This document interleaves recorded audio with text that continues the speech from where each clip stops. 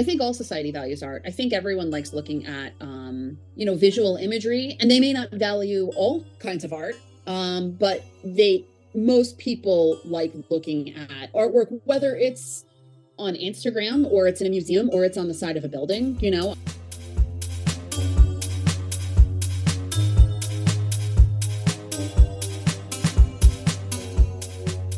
Welcome to the Flying Fruit Bowl, a platform dedicated to the discussion and exploration of art in the creative process.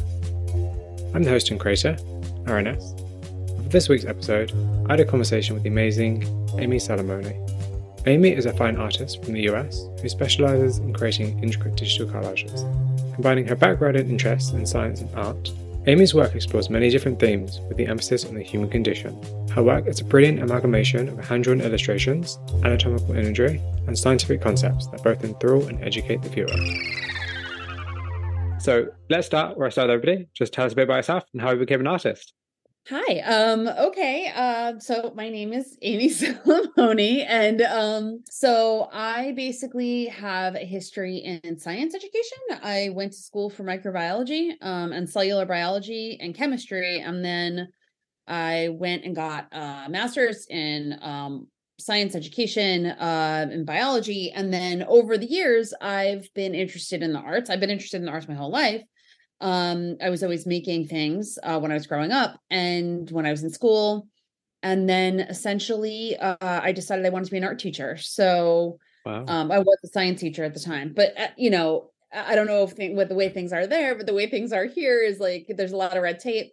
There's a lot of kind of bureaucratic blockades to things like that. And so I ended up taking a lot of art classes, but I wasn't able to teach art at the time because I would have had to student teach. And I was already a full-time teacher at the time. So I would have had to go back and not get paid and be a student teacher. Oh. So yeah, it's strange. Yeah, it's bizarre. Right. You would think I would get the experience from actually being a teacher. Yeah. So anyway, so long story short, I ended up always having all of these classes that I had taken. And, like I said, I always made art. And then more recently, probably about 6 years ago, I decided to finish a certificate at a school. Do you know Rhode Island School of Design, RISD? I've heard it, I don't know. Yeah.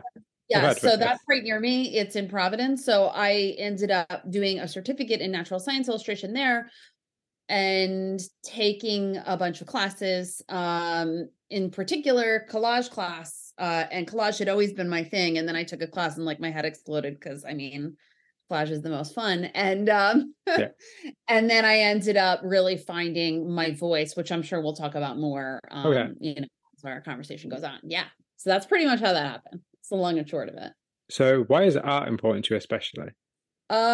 So I think art is important to me because it's a form of communication. So specifically, I'm trying to communicate scientific concepts with my art. And so art is just the way that I'm most comfortable doing that. People write books, they talk, they write songs, and art is really the way that I communicate things that are important to me. I think it's fascinating because I always wonder why people choose art, because it's like there's no guarantee that what you like, the thoughts and feelings you're putting into your work, there's no guarantee they'll translate to the next person seeing it. Art is so subjective. Like it's very hard to know that what you're creating or like the meaning and thought you're putting into what you're creating is going to be perceived that way. Like, does it ever bother you? That's probably quite a premature question, but does it ever bother you? Not really. So first off, like I said, I was a teacher for a long time and I taught high school. And my kind of general consensus, because now I also coach teachers, is I'll say like students and in general people are listening to about 20% of what you say to them when you're speaking to them. And maybe I'm just speaking for me and I'm really bad at paying attention. But, essentially, I feel like whether I was saying something or I was writing a poem, everyone is going to perceive it a little bit differently, even if I was giving like a verbatim lecture on a scientific concept. And so, because you bring your own life experiences to all of your perceptions, right? So anyone looking at a piece of art is going to do that. Sometimes I do have a lot of people contact me about making a tarot deck. And I don't have any Oh, problem with making a tarot deck. I think it's a great, and I love that they're with me on, that they're excited about my work, but it's just so not who I am as a person. And so I have to say no a lot to that. I'm like, yeah, no, that's just not really, because if I'm coming from my art from like pretty much a science background and I know what I'm trying to communicate, and it's about, all of these different concepts in evolution and natural selection and cosmology, it just doesn't make sense for me to make like a tarot deck. I guess because people are looking at your work aesthetically rather than the actual depth behind it. They're like, oh, this would look pretty on a tarot deck, which to be fair, it actually would be really cool. I But at think the it same would time, be, I think it's a really good idea. Yeah. but you're also right. Like it's also about not your morals exactly, but also what you want to stand for, as well as the artist creating the work. Right. And it's about things. If I made a tarot deck, I feel like it would just be something I was doing to try to make money. And that's Hmm. just not really why I'm doing what I'm doing. So it really doesn't make sense for me, but people really want to see it. It's like the one thing that everyone asks me for. And I'm like, I'm not going to do it. I'm You know what? sorry. I actually really respect and appreciate that attitude because there's no, you could easily just be like, yeah, sure, I'll make it and make some money. But instead, you're Yeah. like, no, actually, you know what? Actually, no, I could do this, yeah, sure, but I'm not going to. And I actually really respect Yeah. that in this day and age, especially where a lot of art is commodified to the point of not really being art anymore, being a product. I really like Yeah. appreciate and respect that because like not a lot of artists would do that, I don't think. Well, thank you. I appreciate that. Hopefully in like 5 years, I still haven't made it and I can hold my head up high. Who knows? By the time that this episode comes out, maybe I already have a tarot deck in production. We don't know what's going to happen. But then I always feel like you could always challenge yourself. And also, it doesn't have to be a tarot deck. It could be like Right. the periodic table.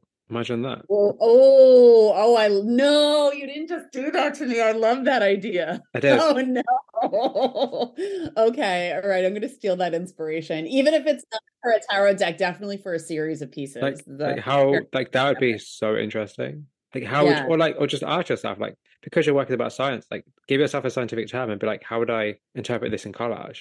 yeah. Well, what's funny is, and I'm just going to bring it up now, but Yeah, I started making series because I was like, because you have ideas and you have the things you're most passionate about saying, but you just say them over and over again, yeah, and then they get old. And so I was like, well, if I want to make series of work, what am I going to make it about? So I had an idea where basically I was going to call, like, right now I'm actually making a series of work based on one book. So I'm reading the uh, book, and it's a neurochemistry book, basically. Like it's about biology and evolution and behavior. And I'm making a series of pieces based on that book. But then I was like, well, I could make a series of pieces called like biology class, and mm, like think about the lessons you would teach in a biology class, yeah, and like that's what I'm going to make the pieces. Or like uh space science, or astronomy class. But the periodic yeah, table is a really good one for a series, and I'm like writing it down and stealing it, so thank you.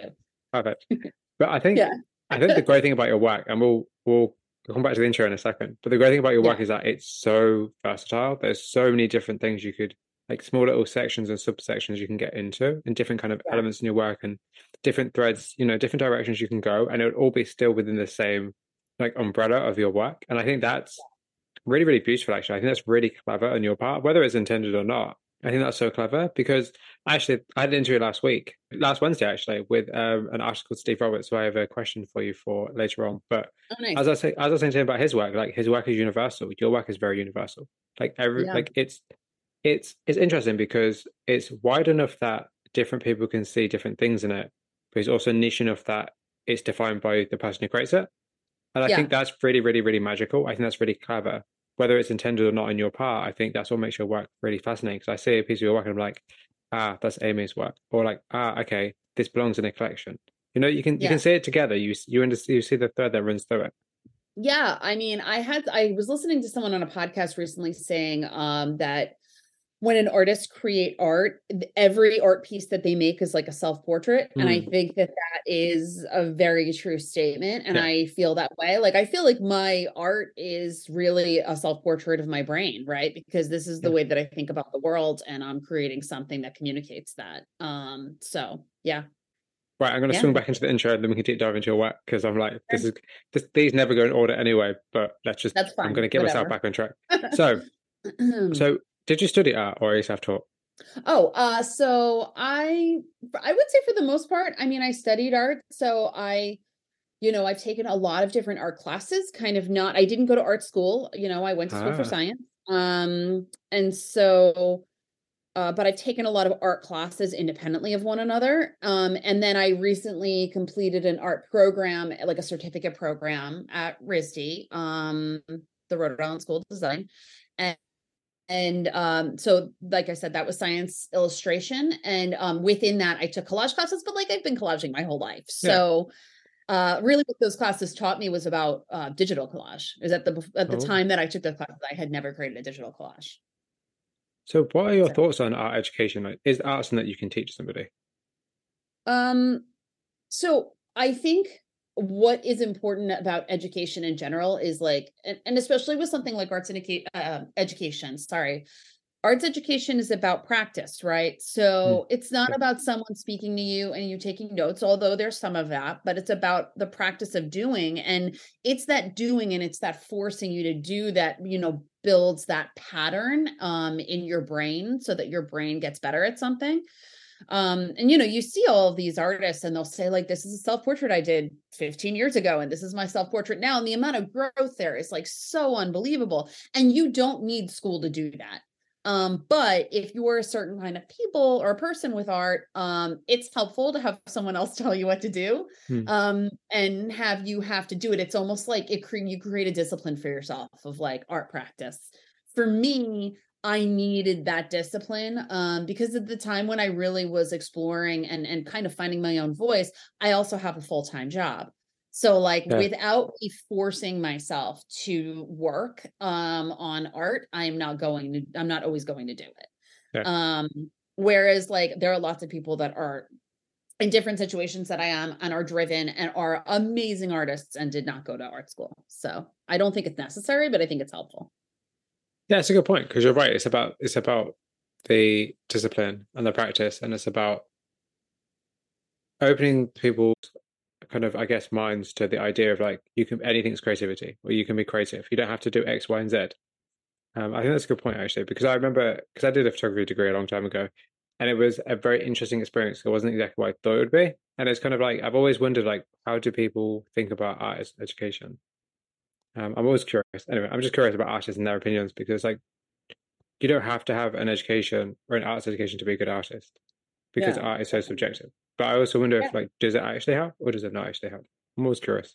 Yeah, I don't know. I mean, I will say that I have a couple of favorite artists, and none of them have a formal art education. Ah, So okay. that's interesting. I Yeah. mean, I'm sure there are also artists that I love that do, but the ones that I'm thinking of do not. So do you think that in photography, art school is important? That's such a good question. I think it depends on what the course teaches you. Because I feel like with photography, I think the state of photography at the minute, I feel like everybody's a photographer in one sense. And Oh, well, um not everyone, because I am a terrible photographer. yeah, but I think in one sense of like as in like everybody has access to a camera, it doesn't mean everyone's a Oh, photographer, I yeah. guess. But I kind of feel like it depends on I don't know. I feel like the state of photography is a very odd thing. I'm not really Mhm. sure what the state of photography is anymore. But I think with photography, like art though, there's so many layers behind the scenes of everything you do behind just taking the image, the creation of the work. And I think it's important to understand and recognize that. Like even stuff like writing or theory, particularly like photography theory. I love photography theory. I think it's great. But I know some people who hated it. And just even Yeah. stuff like how you generate ideas, where you generate ideas. Yeah. I don't know. I think it's important. I do think it's important. Yes. Now you've said you're right. Now you asked me a question. I'm like, yes. All right, good. We went, yeah. I'm excited that you kind of went in a roundabout. Yes. I feel Sorry, like that we're was a both very long-winded about yes. yes. Yeah, no, it's good. No, no, it's good. I enjoy my time. Yeah. I enjoy my time doing what I did, and it's funny because nowadays, like at this moment in time, I'm doing a lot more photography now than I have been for the last 4 or 5 years. So now I think it's serving me well now. Now that I've sat down and had some time to reflect away from it, which sounds weird, but I don't know. It's weird. It's a weird situation, but it's all good. Um, Yeah. but we'll see. Anyways, I'm going to talk about myself. Would be a good idea. So, do you think that being an artist gives you a different perspective on the world? That's a good question. I think that maybe if I spent my whole life thinking I was an artist, I would have a better answer to this. I think that, I'm sorry, I'm always going to pull this back to science because that Mm, is my main, you absolutely. know, Go ahead. Okay, I think that being a scientist gives you a different perspective on the world.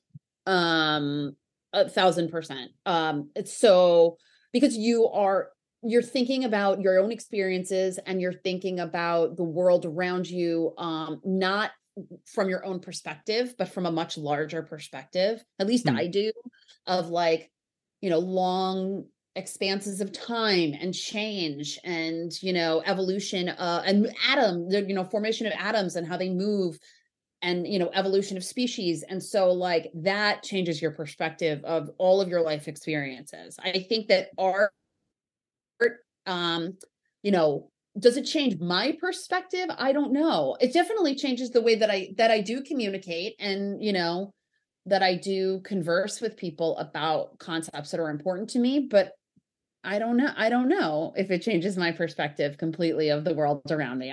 That's a really good question, and I'm not entirely sure of the answer No, for that's me perfect. just That's perfect. yet.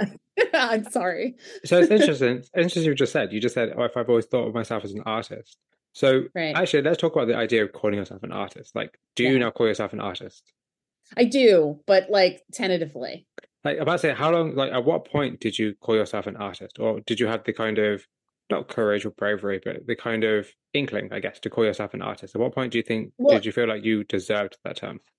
If that right. I makes sense. think I think at one point not that long ago, I Googled when do you start calling yourself an artist. So Google is very important in getting me to my point where I'm at now. What um, did Google say? I think it said like once you have a certain amount of your income, then you can call yourself an artist, which technically that I wouldn't be able to call myself an artist because I don't make like a large portion of my Hmm. income from my art at this point in time. I mean, I would Not love yet. to, but it's not where I'm at yet. Not yet. It Um, will happen. right. Thank you. Thank you. I appreciate you have confidence in me. No, I think the things that people forget, like art is Mhm. 90% marketing, 10% Yeah. work. So everyone's like, oh, well, it might happen. Like it will happen, just with the Yeah. right kind of marketing, with the right kind of ambition, the right kind of push, and the right kind of direction. It will happen, Right. and there's no reason Right. that it I do have won't. a lot. Yeah, I do have a lot of opinions about marketing and art, which I'm sure we'll talk about. Oh, we'll But get to them. but yeah, I would say I started calling myself at the beginning of, I started posting pieces regularly, digital collage regularly. I would say in like 2020. Yeah. I'd always, I'd made analog collage before that and paintings and drawings for a very long time. For about, I mean, for my whole life, to be honest with you, but like, taking art classes for the last 20 years. But I started making digital collage in 2020. And so I started posting then. And I think it was when I just started having like a good amount of people really responding to them and joining me on that journey. And then people were interested in buying pieces from me. And then I was very excited because I contacted a gallery, and then, I had a gallery contact me back. Um, and it was a false sense of security because it was my first gallery that I contacted. And now, now I'm Mm, having more trouble. I was like, oh, I got this. Like, I'm good. And I think yeah. that at that point, when I started selling my pieces, but then selling like originals, because I do make a couple of original paintings a year, usually one a year, to be honest. Um, and when I started selling those, I felt like I could call myself an artist because other people believe that I was that. I Mm. mean, it's really just other people's perception of me that made me start calling myself that. That's really fascinating. I don't think I've asked that question to a lot of people actually. I'm going to add that into my normal mix because I feel like it's kind of important because you have to have that self-belief. You have to believe Yeah. what you're doing is worthwhile and is gives you the right, I guess, to call yourself an artist. Right. Right. Yeah. I don't know. I think it's easier for me because I'm communicating information, because in my mind, I'm communicating information I think is so important. Hmm. So it's not, my art is very much not about me. It's about the things I'm talking about. So I feel like, but like I said, it's really other people's perception of me calling me that, and being like, oh, this person's my favorite artist. I'm like, oh my God. That to me is crazy. I got people write that on my Instagram. I'm like, thank you. But then in reality, I'm also going to my job every day and spending, 40 hours a week doing something that is not this. So Yeah. Yeah, there's that too. Wait, did I add that to this list? Oh, I didn't, but I'm going to ask you now because that's a perfect time to ask you because you just said. Yeah. So, actually, let's talk a bit about, or at least let's mention, because you just said about your work and like you work, but you have a job and you don't do art full time. Like, so Yeah. is being a full time artist something that you'd like to do? I think in my dream life, I would love to work. I feel like my boss is going to listen to this and be like, great. In my dream life, I would love to work 20 hours a week at my job Hmm. and then be able to Hmm. devote the rest of the time to making art.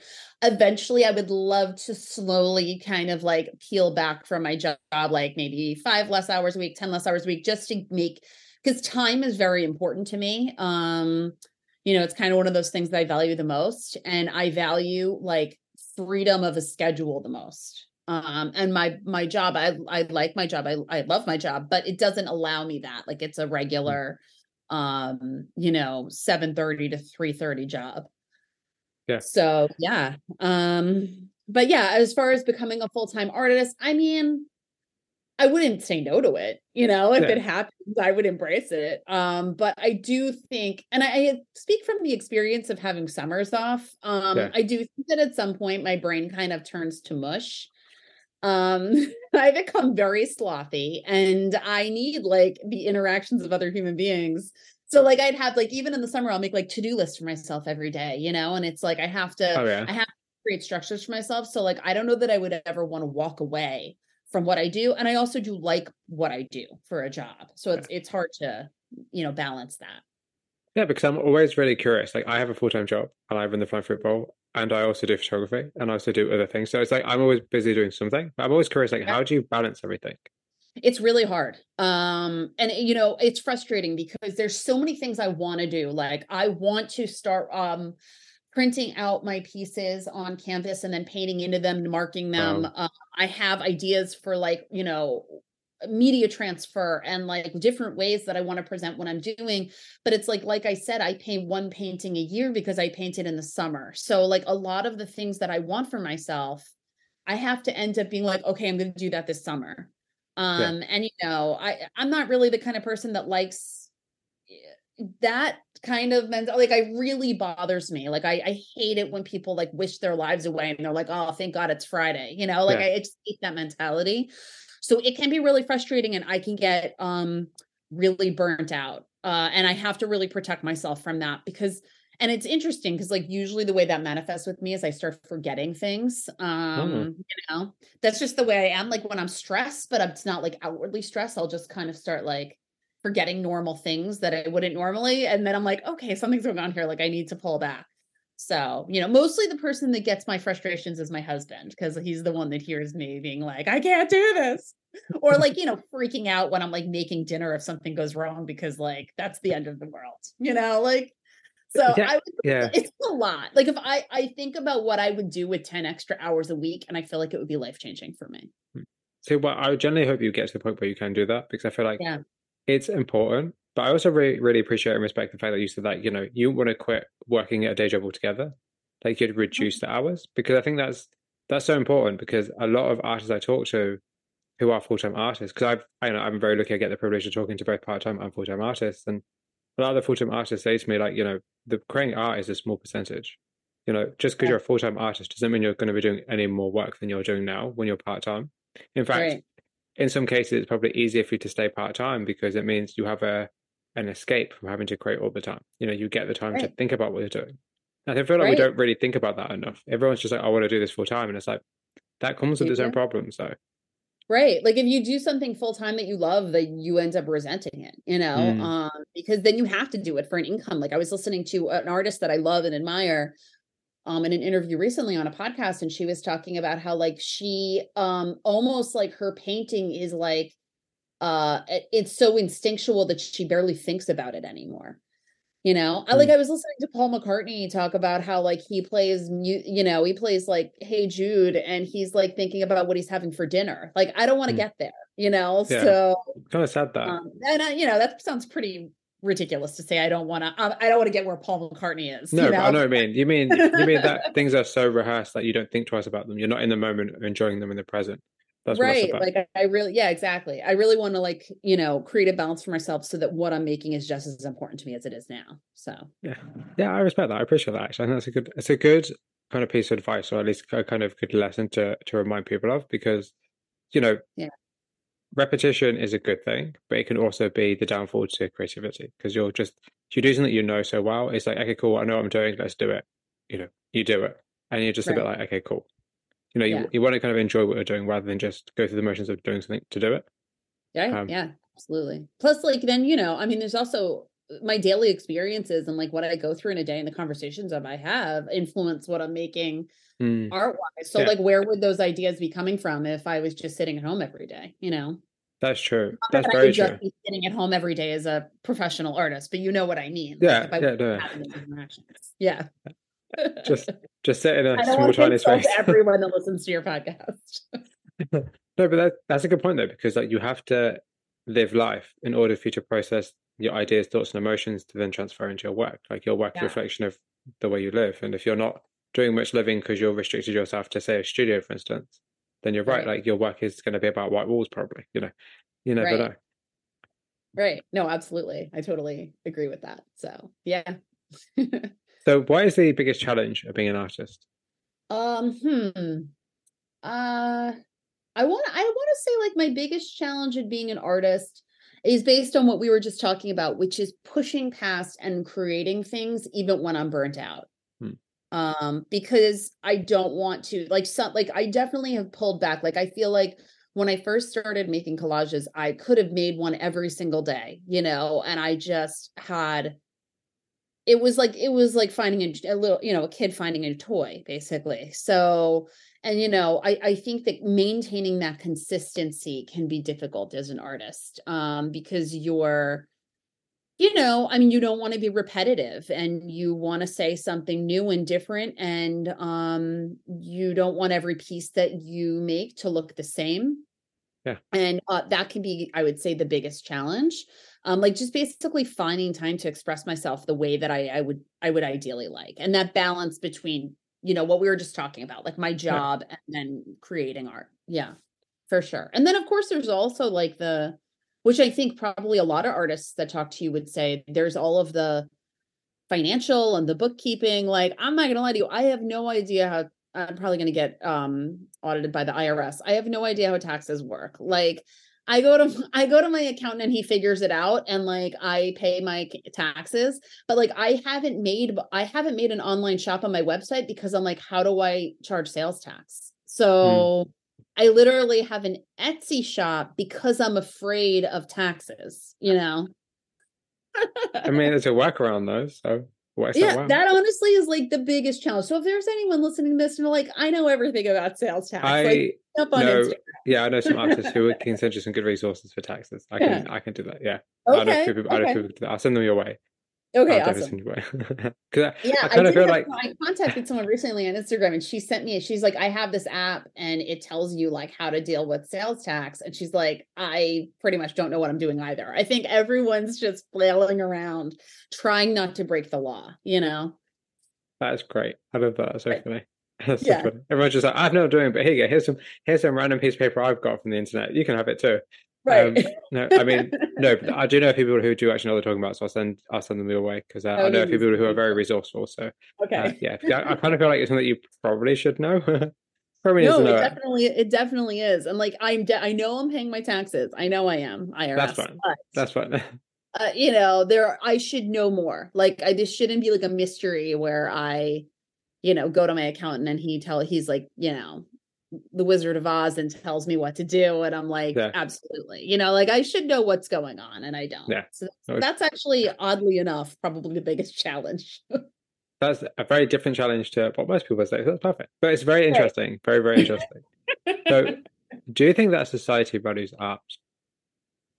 Um I think that there are parts of society that value art. That's not true. I think all society values art. I think everyone likes looking at, visual imagery, and they may not value all kinds of art. But most people like looking at artwork, whether it's on Instagram, or it's in a museum, or it's on the side of a building. I think that people value it. I think that people like stories, and I think that art is a form of storytelling. Yeah. So I think that for that reason, it's widely valued. Do I think that everyone values it enough to spend money on it, or has that ability to go and spend money on a piece of art that they really love? No, but that doesn't mean they don't value and love it. I only recently I bought an art piece. It was like a print from one of my favorite artists, and it was the most expensive, honestly, item other than like a car or a house I had ever bought. And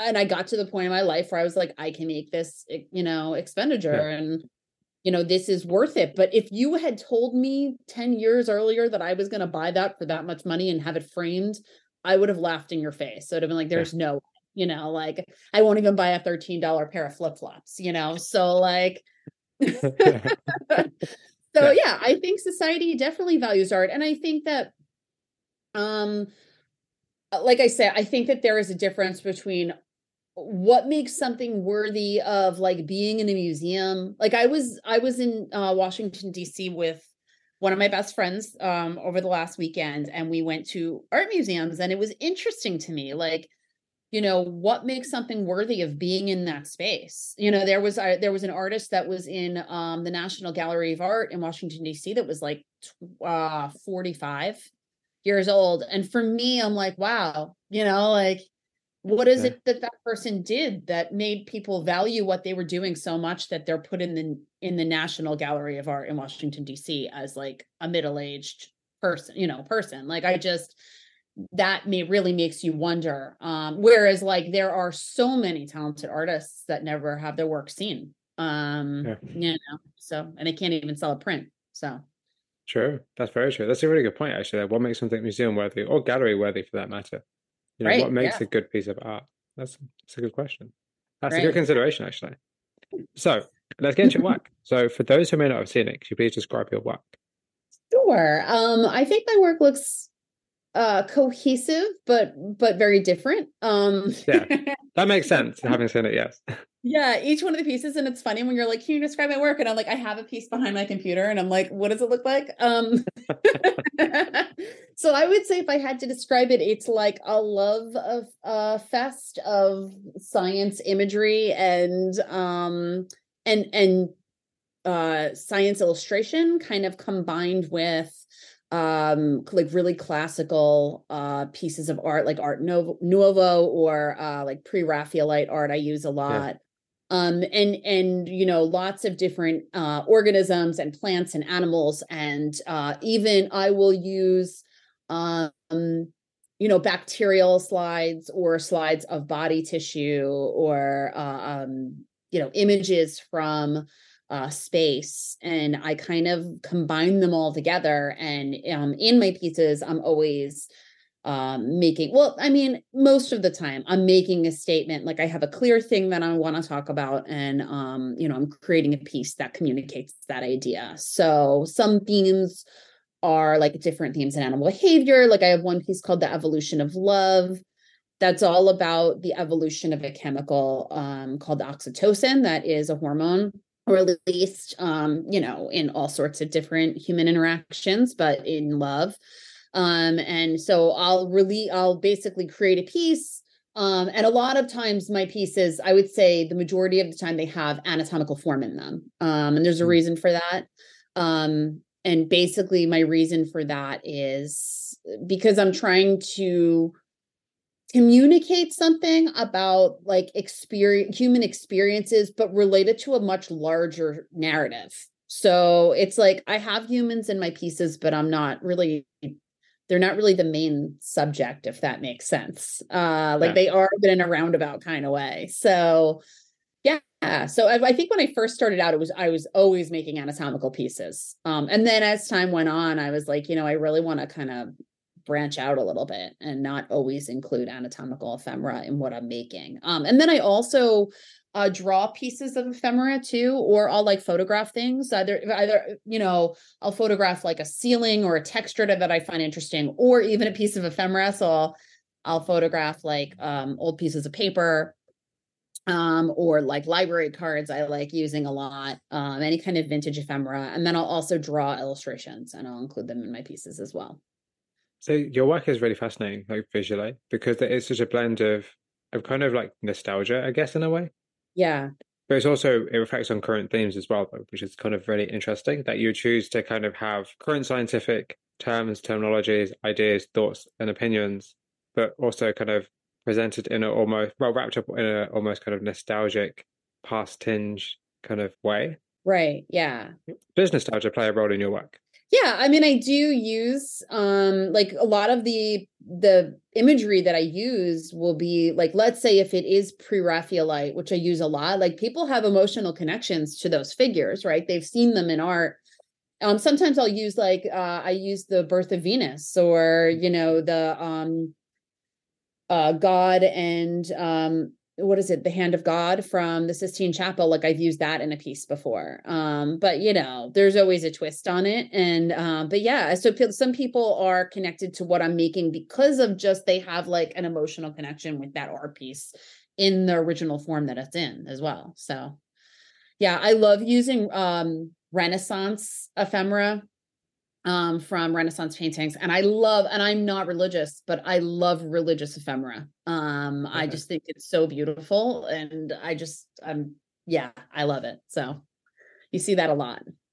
That's fascinating. Considering you're not religious, I think that's really interesting. Like, I kind of wonder where that draw comes from. I don't know. It's I was a student, I am a student of art, I would say. Like I always took, look, when I was in college, like I said, I went to school for microbiology, but I was like, when can I take an art history class? So I took Yeah. multiple art history classes when I was in school. And Ah, I've just been like, a lover of art museums. I can walk around an art museum for days, and I love art. So to me, the technique in Renaissance paintings, and religious paintings in that era it's just so unbelievable that I kind of sit there in awe of it, and because they just kind of glow, there's that like essence to, let's say, like a painting of Mary where she just kind of glows off of the canvas, and I just love that. So yeah, and I feel like Mary especially has a lot of meanings to people. yeah. Ones that I wouldn't even think about because I'm not religious, but like, there's almost like a lot of people come up to me and they'll say like divine feminine power, and like, so it's very meaningful to a lot of people that are looking at it, and it's meaningful to me because I think it's beautiful, and because I'm using it in a certain context. But do you ever worry about like appropriation? Um, I mean, not really. I think that it's not really, collage artists can't really worry about appropriation because that's really the nature of the game, is appropriation, kind of. Depends what you're appropriating, I think. Right. I mean, I worry about, like, a big challenge of mine is making sure like imagery that I use can be used like lawfully. Yeah. But so, that is it's not really a struggle, but there's lots of imagery that I would love to use that is not old enough to be able to be. But I Yeah. think that also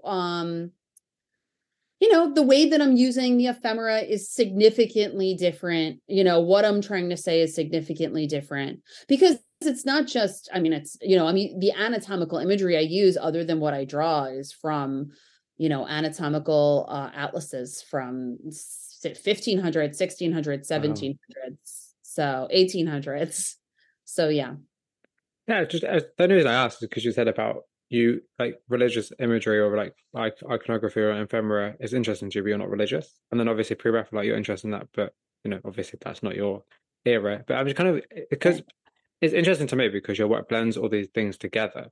And Yeah. it's kind of I'm just kind of curious because I think in this day and age, especially where like cultural appropriation, not as cultural appropriation, but cultural appropriation is very like a hot topic, Yeah. here and there, whether rightly or wrongly, I don't know. But I'm just kind of curious, like, as to how you navigate that as a collage artist. But as you said, I guess in many ways, a collage, the whole point of collage is you're bringing completely different random elements to form something new.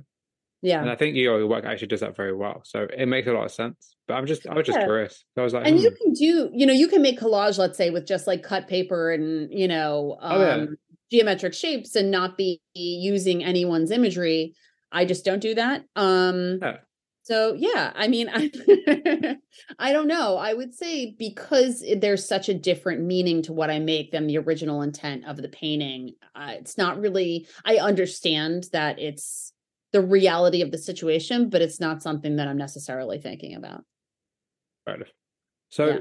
you have a science background Yes. and you create art. So at what point did these two worlds merge? And at what point did you find collage to be your preferred medium? Yeah. Collage, I love collage. I've loved collage my whole life. And honestly, it really started with me making did you make mixtapes? How old are Yeah, you? me, You 30. did? Okay. All right. So mixtapes were they were a thing. And I've made my share of mixtapes, and I used to collage the covers of them when I was a That's so kid. cool. So I would spend like an hour and a half just like finding the perfect images in, magazines to make my collage on my mixtape.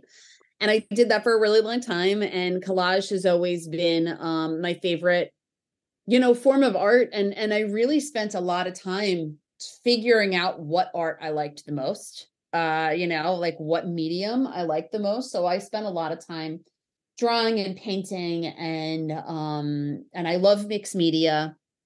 But at the end of the day, I would say collage and mixed media were what I just kind of finally settled on. And I think it's because I'm kind of a fast-paced person, and they are faster paced. You can kind of just think something and just it's a faster process than an oil painting. And Right. I do make oil paintings, but they can be tedious for me personally. But yeah, so as far as science and art, and the merging of those, I think that those have always been neck and neck because that's who I am as a person. Yeah. So, right, there's always been a component of me. Like I went to school for science, and I value that. I taught science for a really long time. So I was a teacher for 16 years, and I've worked in Wow. education for 18 years. So I value that. And the things that I have to say, my voice and what's important about my voice has everything to do with that information I learned. And so, because art has always kind of been hand in hand, and I've always been an artist, but didn't know what I wanted to say with my art and kind of just copied, when you're trying to figure out what your voice is, a lot of times I would just, when I was painting, I'd just be painting an object in front of me, Mm. like it wasn't like I was saying anything. I was just practicing, and skill building. And then over time, like I just figured out that, oh, okay, the thing that I have to talk about is this other piece of myself. And that's really where the merging of those two things came together. Yeah, that makes sense. That's really cool, though. I like the idea of the fact that, like, obviously, science and the idea of kind of using your art as a vehicle for conversation. I think Yeah. that's very valuable. And I think the fact that it's about something that you're actually passionate about, you actually want to talk about, and that you can talk about, and you're happy to talk about, I think that Right. makes what you do so much more successful and easy because it means that you'll never run out of ideas or thoughts or like kind of, you'll always be excited about what you do because there's always something new to say because you actually want to say that. I think one thing that a lot of artists do nowadays, or at least the the easy way out, I think, is to create work that is very much just somebody else's, and then just copy somebody else's formula, and to be like, Right. oh, because like somebody like yourself, like I don't see many artists do what you do. I can't really think of any off the top of my head, which is great because that's what you Yeah. want. You want to be like in a niche where you actually know what you're talking about. Right. Because you can be an artist, right? And you don't have a science background, but you're very interested in the natural world. Yeah, You can have that. There are lots of people like that. And I think that they're wonderful. But when you have a bachelor's degree and a master's degree and 18 years of, experience in science communication, like there are things that I have an understanding of that someone might not be able to just by being an outside observer yeah, of something that they like you can be a naturalist and love visually what you're looking at as a naturalist, but do you understand like genetically what's going on and like cellularly what's happening and like how evolutionary change happens over time? Like, so when I look at natural systems, I think about things on a very large scale. I've always been that way. And a lot of people don't necessarily have the educational background to be able to do that. So yeah. Yeah, because a lot of collage, because it's interesting because you said like, certain themes or certain kind of subjects you'd use is stuff like space imagery or even just a human figure or like plants. And you see that a lot in collage. Like a lot of collage is very much like images of space, people in Yeah. space, or Yeah. it's like plant life, or it's like, and it's kind of interesting because your take is completely different.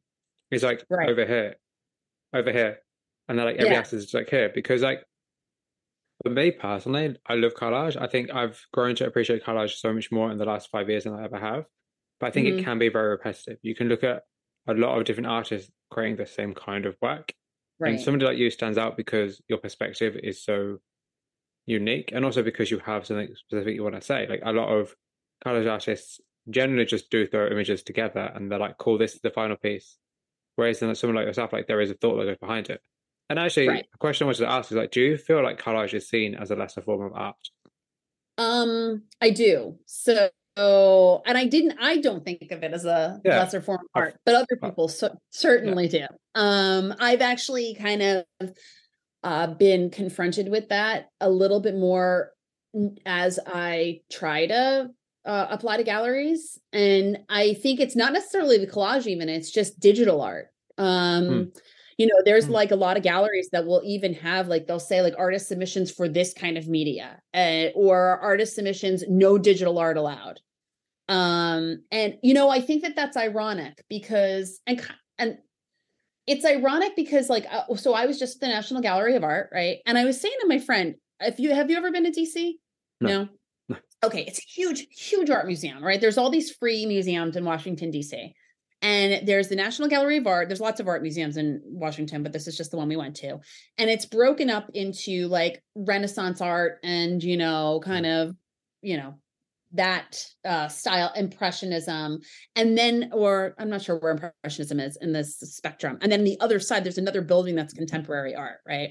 yeah, So I'm like, what's so interesting about these two buildings is one building is all about what was valued was the skill of like being able to paint in such a way that it's precise and you can't see brush strokes and your people are playing around with light, and I'm sure there's marketing there, like, but the contemporary side, it was like the art of marketing, yeah, like it's basically like it's all about what the artist is trying to say and much less about the media that they're using to do it, yeah. in my opinion. And so I think that digital art and digital collage is another example of that, and yet galleries don't want to accept them, and I think that that's really interesting. So it's like, you think about like Banksy or someone like that creating like street art, on the side Yeah. of a building, and somehow he becomes this like, famous, world famous millionaire artist, whose pieces are selling for, millions and millions of dollars. But if there was another person that went and they spray painted something, much more intricate, no one would ever look at it. Like, it's just really Mm. interesting to me. I don't even know where we want. Oh, you asked me about collages, but I do have I do have a lot to say about this because I feel Yeah, like that's they're fine. not, yeah, they're not, but they should be, because to me, what I'm making is important. Well, I think what I'm making is important because of what I'm saying through what Yeah, I'm making. And that's what is important about it. And when I went into that contemporary art museum, that's what was important about their art too. yeah, Was what their voice was, what they were trying to communicate. When you look at like a Jackson Pollock, like what was he trying to communicate, right? yeah. Um, and so I think it's just interesting that it's kind of frowned upon. Like people are like, oh, this is, or, maybe not with collage, with analog collage, but certainly with digital collage. I feel like it's frowned, it's like not really valued as much. I think that's a good point because it's what kind of place do we have for digital collage? That's really the question. Because if it's not in a Yeah. gallery, where would it be? Right. So it's like online, or you have NFTs, which I'm opposed to. Yeah, yeah, It's just not, yeah. yeah. I mean, there's the environmental impact, which I don't agree with. And then there's also like, there are just some things that are you as a person, and that's not me as a person. Oh, I think a lot No? of artists that I know, and a lot of us that I talk to, it's not them either. Right. I think NFTs are made for everybody. Like the whole art NFT craze is made for everybody who isn't an artist. Else who wants to make money. Yeah, I think Yeah. realistically, I think for me personally, from my perspective, I haven't done enough research on it because I just didn't bother. But it's just like it's a way of making money off a pandemic. That's as far as I'm Right. concerned. That's what it is. That's what it Right. was. That's Yeah. what it And is. it's yeah, and it's using art as a commodity. And I get that with like collecting art, it becomes a commodity, like it's an investment, right? But I just don't like it. It's like just like I can't do my taxes. Like I don't understand NFTs and I don't want to. Same here. I don't want to read that. I just don't really care. I feel like Yeah. yeah, because I just feel like all the conversation I had about it and all the people I spoke to about it or people I know who did NFTs, it was literally just a cash grab. That's all it Right. was. It wasn't because they actually cared about what they were making. It's just Right. cool. Let's make some extra money. Which, hey, fair enough. We're in a pandemic, but we were pandemic. Fair enough. You make whatever money you need to make. I appreciate, respect that. But Right. Yeah. I do also wonder if it's actually done damage to the art in the sense of like at the start it was great that people were talking about art, but now people are talking about art because of the price that's been put on the art, or this person sold this at this amount of money. Is it worth Yeah. it? Not, look at these artists who are producing great work. I don't know. I think feel like maybe it's just me thinking about it now, but I feel like the shift in art has changed over the last few years. That we're at a point now where people just look at the value of art, like, oh, how much is this going to cost? To like, oh, like what does this person make, as opposed to like, what does this mean? I don't know if you Right. you might feel the same way. Um, I don't know. I don't like I said, my world is not necessarily the art world. Hmm. So Yeah, I'm not, that's not people that I'm necessarily observing. I do think that people that respond to me on social media or not through social media, the meaning of what I'm making is important to them. yeah. They're not buying my work because they think it's going to be worth money someday. Ideally, I would love if it was, but I don't I know. said, but you Who don't knows know what's though. going to happen? But you don't know though. This is the thing. Like you laugh about it now, but you Yeah. don't know. You don't. You Yeah. truly don't know. Like this, I think this is the biggest gift and the biggest kind of thing. I think what we all have to remember. And actually, it's so funny because I did the Flying Fruit Bowl. I started it a long time ago, probably about 10 years ago. And when I did, I interviewed a fashion designer called Rufus Dixon. I remember Hmm. his name because he gave me a piece of advice that I've always remembered. And that Okay. piece, it's a very simple piece of advice. And the piece of advice was keep creating because what you're doing today might be the thing that will set you off for the future. And I Right. think it's a really good point because you laugh about it now being like, oh, people are gonna, it's not gonna be worth it. It might not be worth much, but like it could be worth something one day. And Right. now is that, and today might be the day you're creating that piece, or that might be the last image you sold to somebody. I think everything has value. Is life is all about timing. As me Right. getting older, I've realized life's all about timing. Look at TikTok and songs from 10 years ago being viral on TikTok now. Yeah. All about timing and perspective. So I think just because you feel like maybe your work isn't being valued now, or maybe it's not, it doesn't make you the most money. Hey, it could do in the future because you just don't No, know. absolutely. You're right. And it is all about timing, and it's about who your work is put in front of. Hmm. Oh, And absolutely. right. And so I could definitely see that, and I don't know. I kind of laugh about everything. So, but as far as, I would say that the people that I come in contact with are very supportive about what I make because of what it means to them. Like I said, Hmm. not because of what it's worth, Yeah. just intrinsically or whatever, because what of that its monetary value is, that's not what's important to them. So, are there any kind of challenges or kind of surprises to creating collage art? Something that you maybe think that people would be kind of like surprised to learn. Hmm.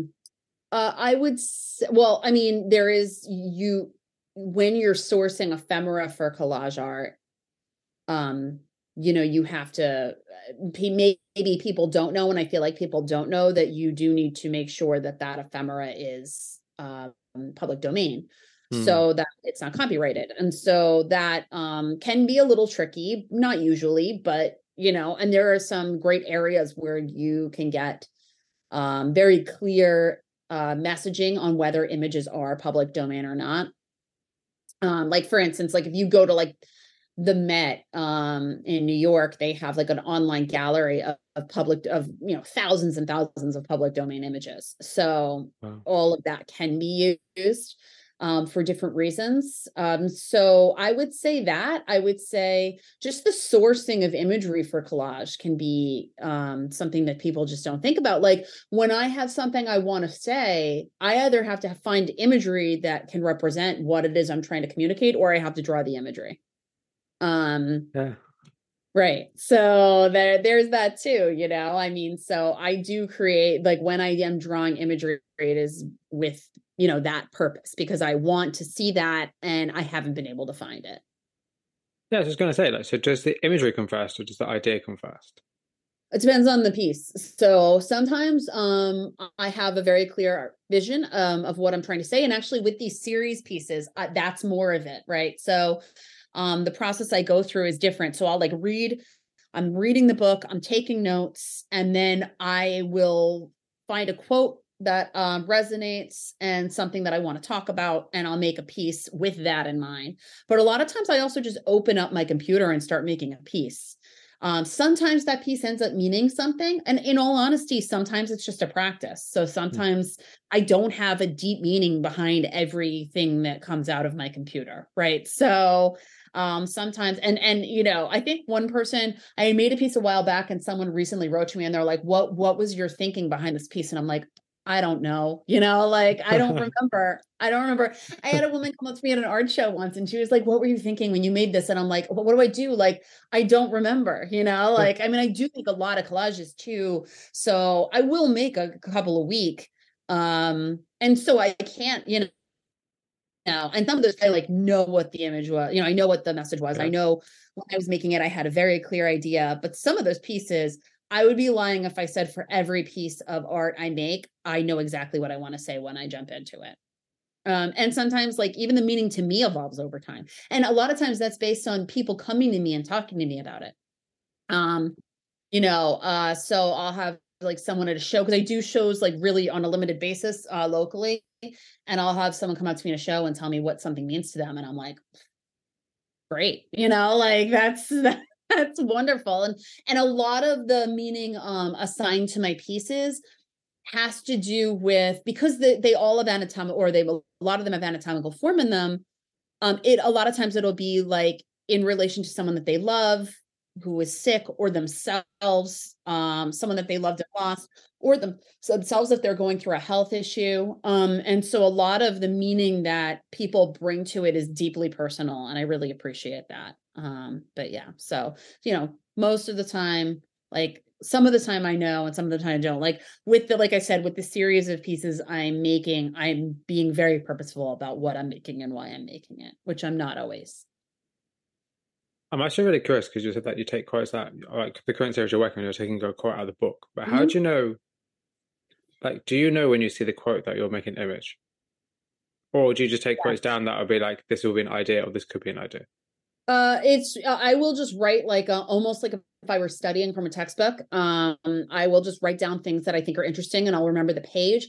But I do also have like a large basis. So when I'm reading about these things, it's not the first time I've heard of these Of course, concepts. yeah. So like it's almost like it just triggers something where I'm like, oh, that's something I want to talk about,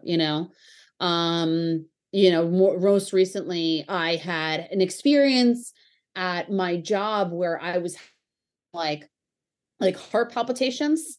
And I didn't know why, and I wasn't really anxious at the time, but then I was reading and I had like a bad day, and then this was happening after that bad day, and then I'm reading in this book and it's about the brain, and it was just talking about how the brain predicts your future in order to protect you from like harm, essentially, right? So your brain will actually it's just, this is the basis of anxiety. It's the basis of post-traumatic stress. Your brain will create a physiological response to, input that's not even there, because it's trying to protect you. And so that's what I ended up making the first piece of my series about, that because I had just gone through that, and because I had read about it, and I was like, oh, like I want to make a piece about this because it resonates with me personally. And I feel like it resonates with a lot of people personally. Right. So That's actually really fascinating. So this is the thing, like there's so much potential to learn from your work. That's great. That's a great yeah. thing. It's that it's not just, oh, this is a really cool aesthetic image. It's actually like, oh, this is actually something that you can learn. Like imagine if you had, oh, I shouldn't give you this idea, but imagine if you had like an encyclopedia and like your Yeah. work was like, and each page was like an image. Oh, I don't know. Or like do like an alphabetical series where like each letter of the alphabet is like a phrase or a terminology or something. You create an image Right. for that. Yeah. Something in He's a just thick making book. all my series for me. Like Like, I something, love it's just something in a thick book that you can have in a thick book that when you open, you just scroll through it and like that'd be so cool. yeah. That'd be great. People have actually talked to me about that. Not in any, but they've just said like, oh, you should make a book where, Hmm. because if you go on my Instagram, and it's the best, it really is the best place to see my art. I have a website, but my Instagram's better. Um, when I make a piece, if there's a really strong message behind it, there will be, the first time I post it, at least, there will be a whole excerpt underneath it. And it's part of the curation of me sharing that piece. So it's like, just, sometimes I'll just share quotes, but even if I just share a quote, it's something that resonates with me relating to what I'm trying to say. And so I would say reading those writing pieces that I post are as important as looking at the piece. Like, I'm trying to create that experience together. Like, for instance, with that piece, I wrote a whole, a little spiel after it. So Yeah, I think a book would be really cool, actually. It'd be really interesting to see yeah, how your work would translate in that way, actually. yeah, I'd be open to it. I think that would be really fun. So, and like I said, I have had people ask me about that, and that is something that I would be willing to do. Or if you were to create your work in a way that allowed, like when it's exhibited, to have like a frame of your work and then next to that frame have like maybe a collage with your writing in or somewhere or something like that. Yeah, yeah, Something where it becomes part of the work itself, but also separate from the work. I don't know, something yeah. that could be Well, it'd interesting. be kind of cool if it was like a science book, and you would have like neurobiology, and there was like a chapter on neurobiology that had all my pictures related to that, and my writing underneath them, and then you could have like, I have a series called Atomic Shuffle, which is about Wow. atoms moving throughout time, how they're made in stars and supernova, and then they've kind of like, moved nebula and galaxies, and, were formed, and planets formed, and how they end up in your body. But that even when they're in your body, they're in a constant state of shuffle with the environment. They're not actually remaining in you for your entire life. And so a lot of my pieces are around that idea. That's like a main concept of mine that I like creating around. And it would be cool to have that be like a chapter in the book. Have you ever heard of the photographer Francesca Woodman? No, I haven't, but I'm going to write her So name down. So I'm going to send you something in a bit. And Okay. so what she did when she was alive, because she's dead now, but when she was alive, Oh. she had a series of work called Some Disordered Geometries. Basically, it was a Mhm. geometry book, and she took because she was taking a lot of self portraits, so she took some self portraits and stuck them in a geometry book. So you have like the background of the image is the book itself. So you have all these kind of interesting, very topical kind of paragraphs about geometry and shapes and angles, and Yeah. you had her self portraits over the top of it, just put place into the book. And Huh. it's something that I've always thought about. She's one of my favorite photographers. Yeah. I'll send it to you because I think it might be interesting in terms of visually. It could be something interesting Oh, for you yeah. to think about. I'll send it to you. I've written it down here, so I'll Yeah, I remember. love that, because I love, like, I go straight up swoon about like math, geometry illustrations in books, Hmm. and like engineering illustrations, old science illustrations, not just like of anatomical, but like, microbiological, like cellular drawings. Like, I just lose it. Like, it's like a kid in a candy store. I get so excited. So, and actually that's one of the things I'd love to do moving forward, is like integrate more illustration on top of my pieces. So it's like, this summer I'm gonna get into that. Everything's gonna happen this summer. Yeah, Um, exactly. would you ever collaborate with an illustrator? Oh, I'd love to. Yeah. That would be great. Yeah. If I met someone and they were interested in it, I would love to do that.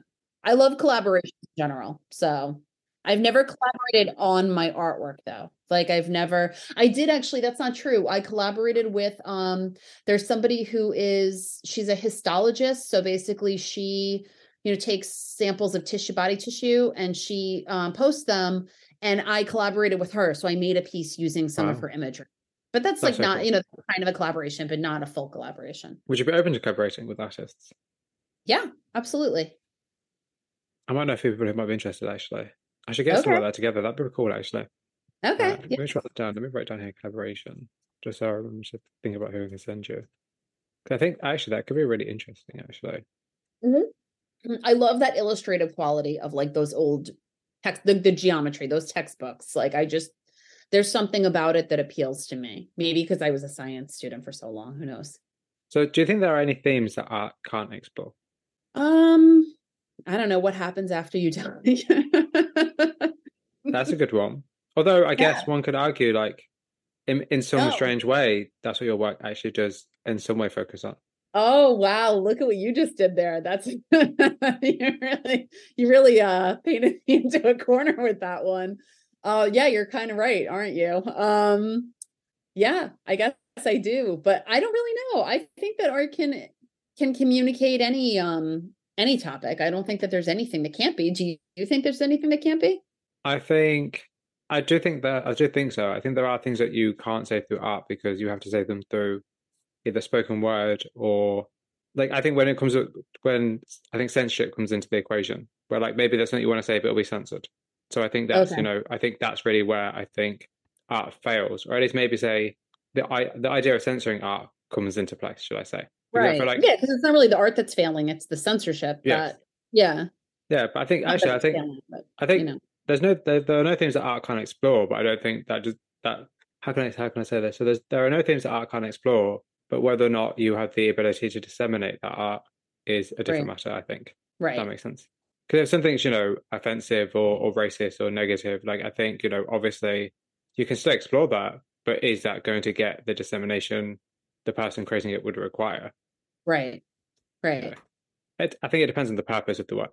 Yeah, I mean, I can explore themes in science, but just like you were saying, people are going to bring their own experiences to when they're looking at a piece to, what that piece means to them. And that's not always going to be what my intent was, right? Oh yeah, of course. And that's just okay. Like that's completely, I feel great about that, but yeah, so there's a difference between a theme and then also like a clear communication. Like you can't always clearly communicate what you're trying to say through art. And I don't think that's the purpose of art. I think Hmm. art is, art has value when someone looking at it creates a value for it and within themselves looking at what you made. So, but yeah, I would agree with you. I would say that that's probably a theme that it's a little bit more complicated to explore.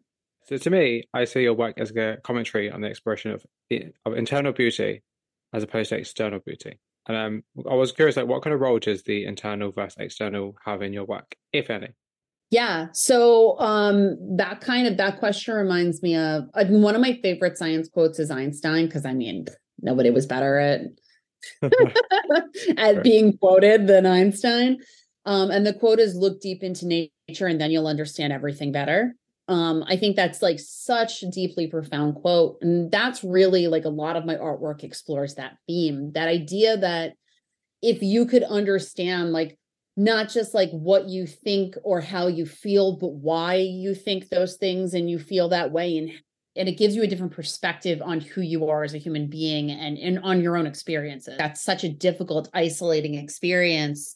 And if you have a better understanding of like what's happening internally, I think are with that experience and communicate more effectively and feel less guilt. And so when I make my pieces, it's about someone understanding themselves better and themselves in the natural world. And it's about a change of perspective of a human being to look at themselves, not from the inside out, from the outside in, if that makes sense. Oh, it just makes sense.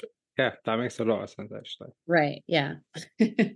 So you create works digitally, and do you think that has any bearing on the way that it's received by people?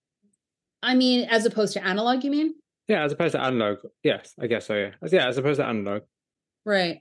I think I mean, it depends. It's like, I remember when I first started making them, a lot of people contacted me, people that I know, and they were like, are those analog or digital? How do you make them? And some people might be curious just to know what the process is, but I did feel like, at least in the beginning, it was like, oh, if you're making this digitally, then it's maybe not as special as if you're Hmm. making it analog. I did kind of get that feeling, or maybe I was just feeling guilty. I have no idea, because I always been an analog collage artist, and now I'm making digital art. So we're all our own worst enemies. True. But yeah, so I don't know. I don't know if that affects people's perception of what I made. I would say no. But I think that's because of the topics that I'm using my art to talk about. I think it's like, I almost think of the visual imagery I create as important, and it's starting a conversation, which is what I want. And that's the most important thing, but it's secondary to the message that I'm trying to communicate. So whether I do that through a painting or through an analog collage or through a digital collage is really irrelevant, if that makes sense. So that doesn't make sense. But I'm also curious, like, do you think people can tell if it's a digital or analog collage? I mean, I can tell when I see people's work if it's digital or analog for sure. So maybe they can, maybe they can't, maybe they don't care. How do you know? Digital, honestly, to me, it's like the way that the ephemera is placed. It's whether there's transparencies in it. Like transparent images, obviously. And it's also like, because I'm spying on the person and I'm looking at the rest of their stuff. And if they've got process videos and it's analog, I know it's analog. So there's that too. I think that with digital, you can get a little bit more of a polished, refined look than you can with analog. Like, it's harder, Instagram's so great because I've become aware of so many amazing collage artists, both digital and analog. And, people are just capable of creating absolutely beautiful work. So using both methods. Yeah, 'cause I was going to say, like, are there any advantages of creating digital collages? It's faster. So that's it. That's it. It's faster. So, if I said I want to make an analog collage and I want it to be about blood circulating in the body, let's say, right? I could do that, but I would have to find the ephemera for it. And, I do have many in the closet behind me. I've got like many different bins of ephemera that I've collected over the years. That's so cool. But, and I do use them. I mean, I do use them in pieces. I'll photograph them and use them in a piece, but there's that process of having to look takes longer, and to cut and to glue. And then it's just there's more planning. So if you're making an analog collage, you have to, you can move things around and you don't have to glue things down as they are. You kind of place things first, but it's more of like it's more like a painting, I think, than digital collage is. Digital collage can be very much like a painting, but if I don't like the way something looks, I just erase it. Yeah. So, and if I'm like, oh, and a lot of what I love about digital collage is the amount of mistakes I make that I'm like, oh, wow, that looks awesome. And I'm like, I didn't even know that did that, because Photoshop is insane. Right. So, there's no way that I would live enough years to understand the depths of the Photoshop program. And so, there are lots of happy accidents that I make where I'm like, that looks super cool. I had no idea how I made it, how I did it. And I'm just like happy it happened. This is going to be a one-on-one because I've got no idea how to do this again. Right. Right. Then honestly, there was one time when I want, and then sometimes when you want to learn things on Photoshop, it's like, oh my God, like you have to watch so many, like every video tutorial is like 25 minutes long just to learn how to turn something. And it's like, why is this complicated? Okay. And that could be kind of a struggle. You don't have those struggles with, different forms of media, where you have to watch a 20-minute collage of someone explaining how to do something that should be simple in like 1,000 different steps, I think the funny thing about Photoshop, there's like about 20 different ways to do the same thing. I know. And I always pick the easiest way. Like they always talk about not making duplicate layers so that you don't, so that you can basically go back. I don't do that. So I think the way that I also use Photoshop is a lot more like a painting. Yeah. And it's a lot more exploratory, where I'm like, okay, if I mess something up, then I just will erase it and I don't care, then I'll just have to go back. And if I want to use that again, like maybe I waste a lot of time. But I think I also save a lot of time. I don't know. I've never been good at listening to directions. So I'm just really not good at like watching people explain to me how to do something. Like the idea of somebody opening up a Photoshop document and it has no layers strikes fear into my heart, because I'm like, how no layers? Yeah. I'm like, how could you not have, like, you have to have a separate layer for every single thing you do, because otherwise if you make a mistake, what are you going to do? You're going to ruin. Yeah, I have different layers, but I will say, actually, so sometimes I have to, I feel like there's so much I don't understand about Photoshop, if I'm being honest with you. Right. So, I like making stickers because I'm like a 9-year-old girl at heart, right? Yeah. So I recently made a sticker, and every time I go to make a sticker, I usually make certain layers of it holographic and certain layers of it not. Who doesn't love a holographic sticker? And the people will write to me and they're like, can you merge all these layers and label it? And then I'm like, no, like, and I'm sure that I don't know how to. I'm like, but then there's things that need to be behind other things. So like, I can't really, can I do that? I don't know, So I literally just figured out today I'm on a back and forth with them of them like showing me, and I'm like, that's not it. Like, what about this other thing? So like, there's a struggle to, but you don't know what you don't know, I'm sure. And then every time I learn something new in Photoshop, it's like a miracle. I'm like, oh my God, this is so much fun. But that's actually the kind of fun part about creating digital collages, that you learn as you go along. Like with analog collages, because it's all planned out, it's you know what you're going to expect. The final result is going to be what you expect. With the digital collage, it's not. You could bring anything in and be like, oh, I didn't think about this, or just the way an image gets placed on the picture. On the current, like, would change what you're looking at. Like, that's and then the filters that you use, and like clipping masks, and like there's so many ways that you are editing. Like when I bring ephemera in, it's not, almost nothing that I bring in looks the way it looks in the place I got it from. Like, it's significantly altered. So there's that too, like I'm significantly changing where things are sometimes not even recognizable as what they originally were. Have you ever considered having like animation or moving parts in your collages? I have. I work with an animator. Her name is Abby Inman, and I hope I'm saying her last name right. And I started working with her because the Oliver Sacks Foundation got in touch with me. He was a famous neuroscientist and science educator, and they got in touch with me because I was posting pieces and hashtagging him because he's one of my inspirations as a science educator. Anyway, long story short, she animates pieces, and she's actually animated 2 of mine so far. And she's actually in the process of animating another one. And then last time we were emailing, I was like, what programs do you use to animate?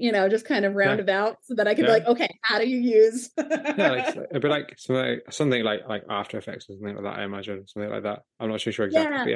I think she uses what she does is a little bit more, maybe those programs can be more complicated than I'm thinking, because I've used After Effects, but like, I just don't know what I'm doing. Like, that's something I would love to pursue this summer. I'm gonna learn how to animate my collages. Your summer is going to be extremely busy. Yeah, it really is. It actually is. I have an artist friend called Odd Cantaloupe, and she animates her collages, and they're really, really fascinating because it transcends the idea of just your standard collage, and it makes me be like, this has a life of its own. Yeah. And particularly because your work is about, the human body, it's about a lot of physical moving parts. Right. Like, there's so much that can be done with your work that can really just extend the life beyond just a simple image. But then I think that could be really fascinating. I think that's a very exciting idea. Right. One of the pieces the first piece she animated for me had to do with hallucinations and how our brain is constantly hallucinating our reality. And it was based on an Oliver Sacks book called Hallucinations. And she animated that. And it was awesome. And then I used the song Pure Imagination from Willy Wonka along with it. Oh, was so good. And then recently I created a piece called We Are Away, which is from a Carl Sagan quote, like, we are a way for the universe to know itself. So like, we're observers of our own creation, essentially. And so that piece is like my love letter to science, and to like the accumulation of knowledge over time, and us being able to look at our own, creation. And that actually is my first original piece that I printed, that I will only have the one copy of. And so I had her make an animation of that because I wanted to be special. So yeah. That's amazing. And then there's another piece coming out, but you'll find out. I'm not going to. Oh no, absolutely. Yeah. Let me know when it comes out, because I'm curious. Okay. So what's your opinion on the current trend of AI art and the whole idea of like the digital realm that we're currently in? Right. I feel like I would be hypocritical of me to say that like I don't like AI art, because I literally just went on and on about how people look down on digital art, and they should, right?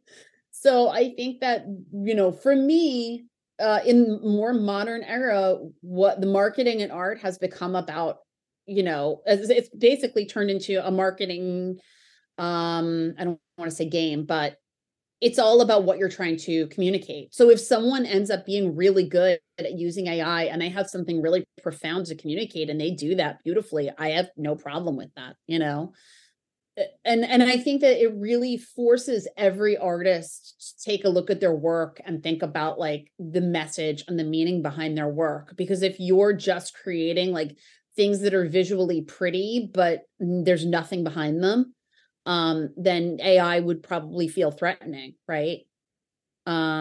So, I think that, like I said, it would be hypocritical for me to be like, AI is messed up, like it shouldn't exist, because like really then people get like, well, digital art is kind of like that to them, Yeah, because the reason I asked is that, people might potentially at some point like lump your work into the whole kind of, oh, it's digital art, it's kind of the same thing. Because in many ways, one can argue that AI art and collage are not that far distant, really, when you think about what they Right, are.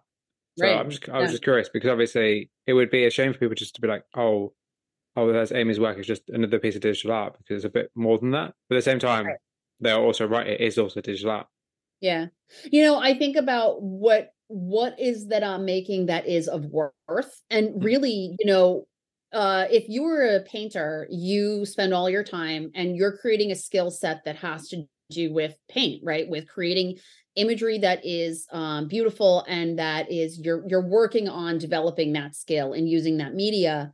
For me, what I make is a combination of me collaging, yeah, but it's also like 25 years of science education, and communication. And so really that's a big part of what I make. And that's really like when we look at art as a skill, I think there's also something about like the messaging of art should be a skill. What is Yeah. it that you're trying to say? How clearly, are you communicating that? And are you communicating in that in a way that is resonating with people? I think that that's just as important. And that's interesting. Like when I told you about the two buildings at the National Gallery, one was all about the skill, right? Yeah. And the other one was all about the marketing and the messaging. And granted, I'm oversimplifying. I'm sure not Yeah. every piece of modern art in the Contemporary Art Museum is about that, but a lot of it is about like what they're trying to say, and that's what made it valuable. So how important is ambiguity in your work then?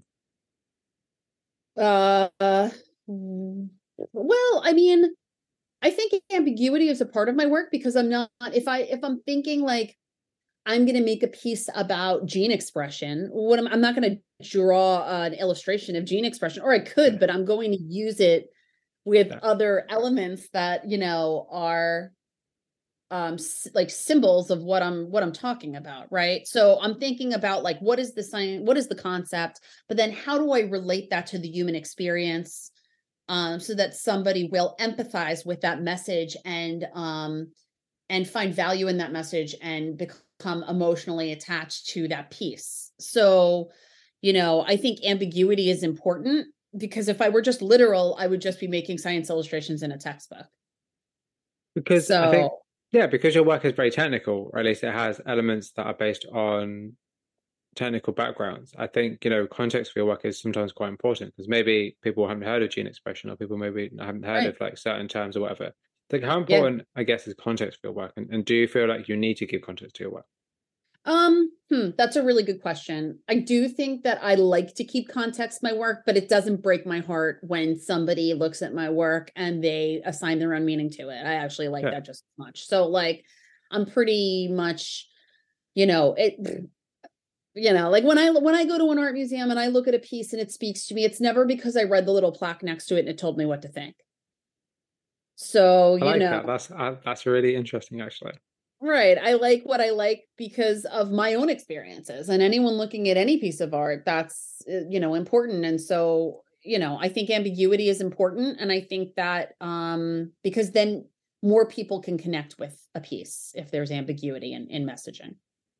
Just I kind of feel like there's a really interesting sliding scale between ambiguity and context. Like you want to create a piece of work that enthralls a viewer and kind of draws them in, but doesn't tell them what it's about. But at the same Right. time, they need to know what it's about to understand it, or need to have some kind of anchor in your work for them to understand it. And it's like Yeah. trying to find that balance of like your work being open enough that people are going to be interested and form their own opinions, but also Yeah. closed enough they actually know what to think when looking at it. Yeah, I mean, I like it that like if someone wanted to, they could certainly take a look at the what I wrote and it could add to the piece for them. But even if they didn't read that, they could still get something from looking at the piece.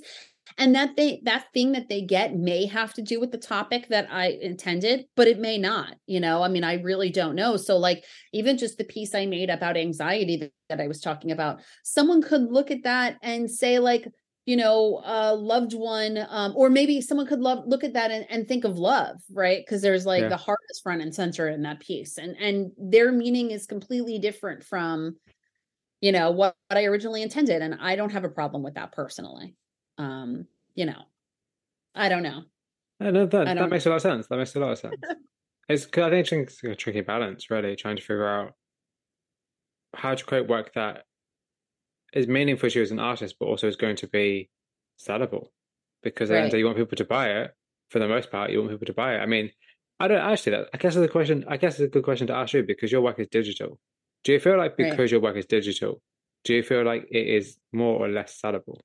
Yeah, I think as far as I've been talking to I'm kind of like a student of trying to figure this all out, Yeah, and it's not in my area of expertise, but I do think that it's harder with digital art to sell, maybe not to sell prints, but I mean certainly to sell an original, right? Because yeah, what is an original when it's digital? You basically just have to make a copy and you can mark that copy up in different ways, like your hand can touch that copy, but if you've got it's the single copy and you're never going to make another one, that's the original. yeah, And so it's a change of perspective of how we think about like an original piece of art. yes, Whereas like with prints, I actually think it's probably an easier process for me yeah, to sell prints. Although, what's harder is marketing of my art because it's harder for me to show process videos. yeah. And people become like, if you have a Instagram account, people become emotionally attached. Like the piece of art I bought that I was talking about before that was really expensive. I watched that artist make that art for like 2 years. Yeah. So by the time that art was released, I was like ready. I was like Oh first yeah. in. I literally put an alarm on my phone because it was like one of the first days back of the school year. And I'm like, I need to get it immediately, even though it was going to be available for 3 weeks, like Yeah. I wasn't going to Sit not be around the able to way. get Yeah. it. Yeah, so it is harder as a digital artist to create that buy-in around a single piece of art, because you're not showing. You can show the process, but like I'm not a whiz at reels. It's not of I want to say like it's not of my generation, and like but it's kind of not. Like I grew up before computers. I didn't have a phone until I was 26. Like I'm just not a techie person, which is crazy because I make digital art, like. Yeah. There's a nice irony there, I think. Right, but it's just not my thing, and so that's a struggle for me as a digital artist. Like, how do you create marketing? Because I see some people create marketing through like, this is what I'm doing in my studio, and it's like their studio looks all like beautiful, and there's like fields outside, and it's like streaked, and they're sitting there with their tea, and I'm like, oh my god, like stop. First of all, that's not what my life looks like. Yeah. Second of all, like I would never create something that made my life look that when it didn't. Yeah. And maybe your life does look like that. That's great. Like I'm super happy for that person that lives on a beautiful field and drinks tea and, thinks about their paint stroke. But like that's not me, like so it that can be difficult for me. That's not even like a digital versus a paint thing. That's more just like a me versus the world thing. That's like let's make us look me look really aesthetically pleasing, but the work is lacking. That's what that says to me. Right. Well, it's like Uh, they're selling a lifestyle brand, and it's like yeah. I'm not a lifestyle brand, like that's just not who I Yeah. am. And I'm not saying people are being inauthentic because Oh yeah. they are to them being authentic, but that's not authentic for me. Like Hmm. I would Yeah. never, That's not your life. Like you don't relate to that, and I get that. I yeah. think a lot of people wouldn't relate to that necessarily. I think because No. I feel like that is actually an issue. I think in the art currently, with particularly like Instagram, where we have and TikTok, where you have like aesthetic artists. They're not Mhm. artists for the sake of creating art. They're artists for the sake of creating views. The idea of the content Yeah. creator and the artist are very, very kind of much aligned, but they're also very different. And I think, do you think that this is off topic, but it's fine. But do you think that that kind of harms people who want to become artists or artists who are currently trying to make work that actually means something? when we have Um, people out here creating aesthetic art? I think it's all fair game. I think that if there's an algorithm and they use that algorithm to their advantage, good for them. And that's just a hurdle that I need to get over as someone who is like adamantly, like, I'm never going to sit there and think about when I'm making a digital art piece, like what my reel is going to look like. And I know it, like Instagram's like a free form of, communication. And I never would have had that platform, right? Like 20 years ago. And I appreciate it. But like, there's just some things that you just can't do as a human Yeah. being, and I just can't make a reel that makes my life look, like it's idyllic, and I have a wonderful life, like Yeah. but it's just not for me. And I think it's important to be authentic. And I think that it's hard to be authentic if you want, it can be harder to be authentic if you want a lot of views on Instagram. Okay, that's cool. So, Yeah. are there any particular routines that you have to focus on your art? Yeah. A lot of my routines, like, so sometimes I will go on, like, I'm a big walker. So I walk a lot. That's my thing. And I go for hikes. It's like my Hmm. favorite activity. So sometimes I'll be on a hike, and then I feel like I'm always intaking information, which I think everyone feels like in this day and age, but like I'll be listening to a podcast or an interview with a scientist, or, so it's like I'm always learning information. That's a part of who I am as a person, is like someone who's constantly interested in different things, like constantly has questions, constantly curious. So like that's a part of my process, is then me, thinking about different concepts from there. Sometimes I'm like, when it's right now, it's like winter and it's sad, but like when there are leaves on trees and I'm like walking and the wind is blowing, I get into these, because I said, like, I'm a big picture thinker. So I'll like look at the leaves blowing and I'm like, oh my God, like thinking about like trees and then fungal networks. And like I get in my own head with all of these like things. I'll sit there and like I look like a crazy person on the side of the road because I'm like staring at like a seed for like 20 minutes, So there's that. And then reading, I think, is a big part of my process.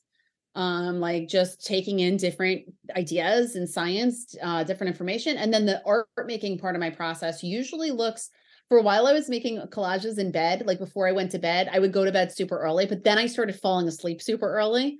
So I have to stop doing that. But a lot of times for me, collages look like sitting in my living room. I have a chair, I put on music. I love, like, I a lot of times I can't listen to music that have words in it when I'm making art. Yeah. Because it's like too much going on. So I'll listen to, like, I like Miles Davis and John Coltrane and a composer called Dustin O'Halloran, and I'll put their music on because there are no words. And then I'll just make a piece. Um, and that for me is like, that's like, I have a studio, but I'm not often in my studio unless I am drawing. If I am drawing a piece, then I'll be in my studio, listening to music, drawing. So, and I do, once I get into it and I'm drawing or creating a painting, I love that process. It's very therapeutic. It just doesn't happen as often as me opening my computer and making a piece. So that was So a very roundabout way to answer your question. I feel like it took me no, 20 minutes. that's perfect. No, Okay. no, honestly, that's perfect. I All love right. how honest you are and how open your answers are. I appreciate that a lot. Like you Yeah. like you've clearly thought about the questions and not just that. Like you're very just open, and I love that. I love when people are very open. It's great. So you're That's not right. being like yes, and then that's Cool. it. And I'm like, oh, okay, great. You know. Yeah. Um, so how long does it actually take you to create an image? Oh God, that could vary so widely. So I actually just made a piece that took me, so, like, it could take days to make a piece. And honestly, it could take 2 hours to make a piece. Or even maybe an hour. Like some pieces come together so quickly, and sometimes a lot of the times I'll be like, these are my favorite pieces. It's Hmm. the ones that come together easily that I usually love the most. Sometimes it just takes a longer period of time, whether it's working or not. Sometimes I'll walk away from a piece, and occasionally I'll come back to it, but a lot of times I never come back to it. Yeah, 'cause I was gonna say, like, do you work on more than one piece at a time? No, No, I don't do that. no. No. Although that has become more complicated because I do commissions a lot. Hmm. So I'm lying. I do actually work on more than one piece at a time if I'm working on commissions also. But I mean, Uh, just purely just your work. So without, but aside from no, commissions. no, I would always finish one before I start another Really? one, which is That's weird because I read like fascinating. 8 books at a time. So the fact that I That's will only make one collage at a time. But that's fascinating because, like, wouldn't that be in some ways an easier way to make a series? Because if you're working on different things, if you're working on, say, like 5 images at like kind of at the same time, some of these ideas will bleed into each image, so therefore they'll become more contained and more of a set as opposed to being very kind of, separate, Yeah. Yeah. No, I maybe. don't, I can't do it. No, I know. I think you're right. I just can't, I never, it's maybe not that I can, it's just that I never have. I never even thought about it. That's fascinating. I think that's really interesting actually, because just the idea of like you give yourself an endpoint. And actually like Yeah. when how do you know when an image is finished? Um, I don't know. You just, you just know. I'm very big on balance in my life. Yeah. Like aesthetically, things have to be very balanced around me. Like I'm very particular. Even like food has to be balanced. I know that that's weird. Like this is like I have a weird hatred of like pancakes Yeah. because like there's no protein. I'm like, where's like I feel like they're not a balanced meal. Like I don't know, that's so ridiculous, but like I feel like everything has to be balanced. Like Fair enough. or it upsets me for some reason. So I think just when I feel like a piece is done is when I feel like a piece feels done. It just feels balanced and it feels like it's done. I have made pieces. I did make a piece a long time ago that I posted recently and someone was like, this doesn't seem finished. Um but I mean, and then I could get in my head and go back and finish it, but it's like I'm not gonna do that. Like that's not but I have gone back and edited pieces. Hmm. There have been a few pieces that I made where I just never really loved them, but I liked pieces of them, or I didn't like the colors I used, and I would go back and change. I have gone back and changed them. That's also the very, very good upside to creating digital art is that because you have everything saved, you can always go back to it. Yeah, yeah, it's Because great. because Yeah. that's and also this you're saved on storage space as well because it's all on your computer, which is great. Oh yeah, I've had a lot of drama with storage space on my computer. So I must say, I imagine those files run up quite high. I imagine oh my because God, yeah. yes. And I ended up buying another computer and then I had to buy it's like this whole drama because my husband works for Apple and Oh it's like he understands technology and I'm like, I don't get it. Like, just fix it, like make yeah it work. And I drive him crazy. But yeah, we had a whole thing with me having enough storage. And I'm sure I'm gonna run out at some point. yeah And then it's like I have an external drive, but I don't I'm like, I'm gonna lose it, or I mean, I wouldn't lose it if I just put it somewhere and kept it there. But yeah. That is typically what you do. yeah, like I have anxiety about that. So yeah, we definitely have drama around storage space here. I finally ended up just buying the extra cloud storage and he like was against it. I'm like, I'm doing it. Like it's a business expense. No, it's a good. That's a good idea, though. Like, I think that's a clever idea because at the end of the day, like, you want to make sure that what you're doing is backed up in some Yeah. form or another. Because Yeah. I mean, but then again, I guess it depends on how attached you are to work. Because I know quite a few artists who have said to me, if they lose, like for instance, their Instagram, if they lose their Instagram, they'll just start again. And I'm just like, but what about everything you've worked for? They're like, oh, well, Oh I'll just my start again. God. I would be devastated if I lost my Instagram. Like I'd be so sad. But I think that the people that you're talking about have probably built up like what I need to do as an artist is build up like a mailing list and build up Yeah. like and create Oh, an 100%. existence for myself outside of Instagram. And Oh, because I yeah. need to wait till the summer to do that, like I'm in the process. I'm in the process of figuring that all out, but it's complicated. So yeah, Yeah, of course. Yeah, these things don't just happen overnight. But I think, right. yeah, that was one piece of advice I give to everybody that I'm not qualified to give to people, but I always say, like, think about future proofing your Instagram or your followers because Instagram's not going to be around forever. And, No, I know. even nowadays with the algorithm being a bit kind of crappy and people not seeing what you post, it's like, how can you draw audiences outside of Instagram or where else could you be putting your work that could be more beneficial or just as Right. beneficial? Just because Yeah. Instagram is like currently the it place to go to doesn't mean it's the best place to go to. And it doesn't mean it's always going to be like you just said. So you have to figure out like how do you make your success on Instagram real in real life? Yes, and also definitely get a mailing list if you do not have one. I know. I have one, but I feel like it's like very small and I'm really bad at building it, but it's one of it's like one of the things I'm working on this year. So during the summer. It's during the summer. No, it's figuring out how do you build a mailing list? How do you turn people, how do you transfer people from like Instagram who like your work into a person that would actually subscribe to a mailing list is that I'm like grappling with. So, yeah. If I have any suggestions, I'll send them over to you because I'm sure I've got. Okay, yes, please, absolutely. And I have asked, I asked people that have come in contact with me that have experience in art. I've asked gallery owners, and artist friends, how do you do this? And so I've gotten a lot of great advice, but I will take all of the advice. Oh, yeah, so. Yeah, but I have quite a few friends who are great at this kind of thing, so I'll send them over to you for sure. Okay, awesome. I have a question for you from the last artist I spoke to, an artist called Steve Roberts, and his question for you is, why do you make the work that you make? Okay, well, I make the work that I make to change people's perspective of themselves, and of ourselves in general. So I make the work that I make to allow someone to kind of see themselves from outside of themselves and the larger biological and cosmological story of how we got where we are, and we can look at the world around us. That's why I make what I make. So it's about change. Just like when I was an educator, it was about changing perspective. That was the most exciting piece to me, was that you can teach someone something and it could seem so little, but it could really change the way that they look at themselves in the world. And that's why I make what I make, is for that same reason. That's pretty cool. That's awesome. Yeah. So do you have a question for the next artist I interview? I do. You know what? I wrote it down. Let me, So my question is, what artist or piece of art significantly altered your perspective on what art is? That's such a good question. Suppose I'm typing this and ask you, which do you think is more important, the personality of the artist or the skill of the artist? Oh, that's a good question.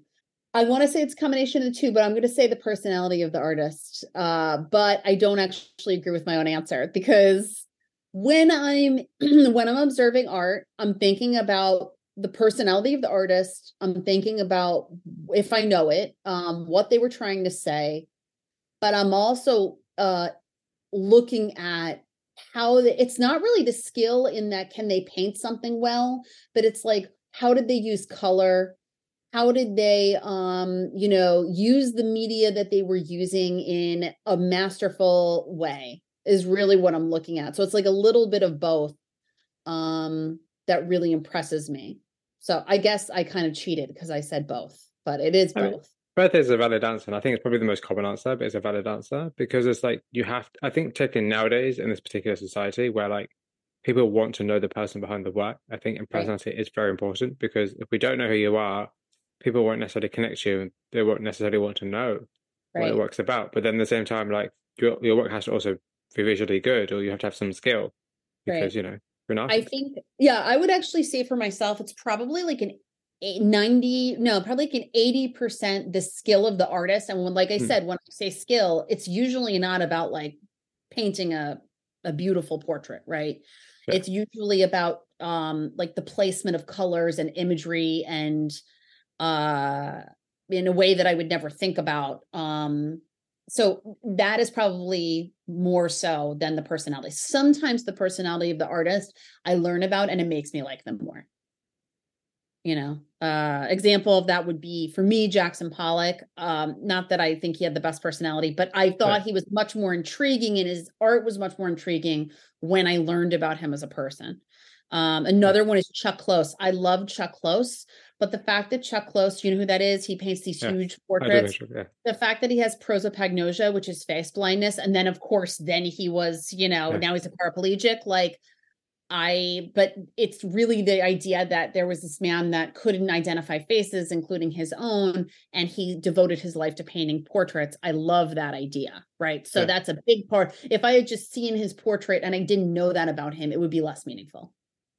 That's true. That's very true. I think it's always worth kind of discovering who the artist is, which is why I feel stuff like this, artist interviews and, studio visits are very, very vital, I think, to understanding artists. Yeah. And having artists actually just sit down and actually talk about their work, because sometimes you don't get the opportunity to do so. Yeah. Yeah. So, which kind of goes into what we were saying before. It's I think that what I say about my work is in addition to, like, if someone has an experience with it without that, fine. But I do think that it adds to the experience when you hear about what someone was trying to say when they made something. Yes, that's very true. So what does it mean to be a successful artist, and how do you measure the success of your own work? I think successful artists would be, I mean, success is different for everyone. Yeah, So what is successful for me is not successful for somebody else.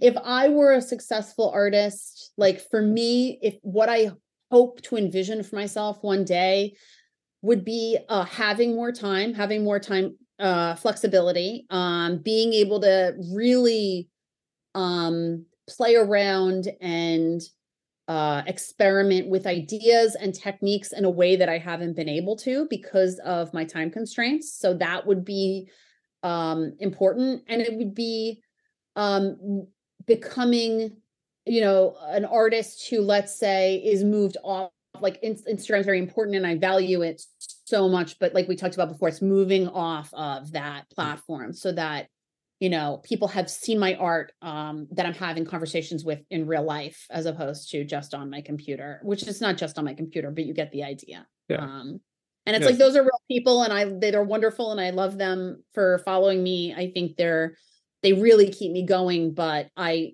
would feel like a successful artist if, let's say, my work were in more galleries and more people were looking at it. yeah, So, yeah. It was more real life conversation.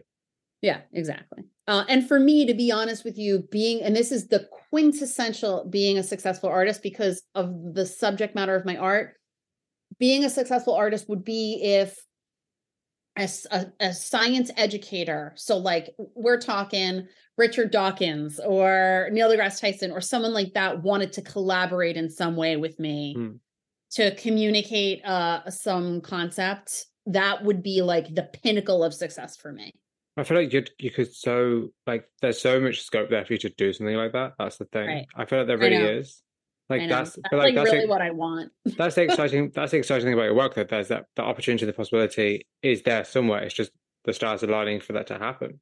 Exactly. Yeah. So like that really would be the pinnacle of success for me. I would love to work with a science educator who's passionate about their subject area and to create visual imagery that go along with and kind of bring different attention to the thing that they're passionate about communicating. Yeah, I like that. I hope that really does happen for you. I think it'd be amazing. It'd be Me absolutely amazing. too. So, what would your younger self think about your work?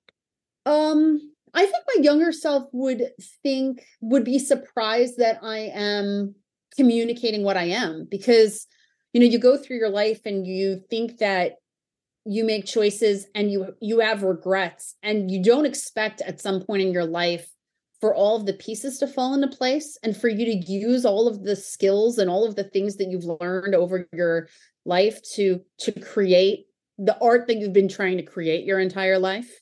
If I Yes. hadn't gone to school for science, if I hadn't spent so much time teaching it and talking about it and thinking about it, I wouldn't be able to make what I make. Like, I just wouldn't have that ability. And that's what my younger self would be surprised by. I think when I was in college, I always wanted to take art classes when I was in college, but I couldn't because organic chemistry was at the same time as Yeah. like the art classes I wanted to take, and it was a regret of mine that I didn't go to school for art. It was like I did something because I thought it was hard, but Yeah. not because it was what I wanted in my heart. But had I not done it, I don't know what I would have had to talk about. Like I Yeah. don't know what I would be communicating if I hadn't gone through what I went through. And I love science. I mean, clearly I love science, Right. so I think that's what my younger self would be surprised by. So the last question, which is, Yeah. what are you currently working on, and where can people find more about you and your work? Yeah. So I am currently working on a series, and it is basically a series on neuroscience. And so where people can find my work is on two places. And I'll talk about the series a little bit more in a minute. So on Instagram. So Instagram is my handle or whatever is at forms_most_beautiful. I apologize about the underscore. Somebody already got forms most beautiful, Yeah. years before I did. Because it's like a famous Darwin quote. So, they beat me Ah, to it. And then my website is www.formsmostbeautiful.com. So I actually got that Got one. that. Yeah, but there is a book that I'm reading called Incognito by David Eagleman, and I was actually super excited because he followed me on Instagram. So that was like a little, I may have squealed a little bit. I got really excited about that because I think he's a genius and his books are amazing. He has lots of books about like different human conditions and about the brain. And so basically I'm reading that book and I am creating a series of work. And I'm also trying to move my work off of my Etsy page and onto my website. And so I'm going to be releasing in April that limited series of prints, and then in a series of 5 archive prints of pieces that I've made. So if you go on my Instagram from time to time, I'll post the new pieces, and then I'll also post other pieces and I'll ask people to vote on them. So like right now, if you go to my Instagram, I'm doing a giveaway right now. Obviously when people listen to this, that will be long gone, but I do giveaways usually every 1,000 followers. I'll do a giveaway. And so I'm asking people to vote on their favorite from like a series of pieces that I made, and I will be, using those pieces for that archival set that I release. So that is so amazing. Amy, thank you so much for your time. Yeah, thank you so much. It was really fun. I appreciate it so much. Thank you.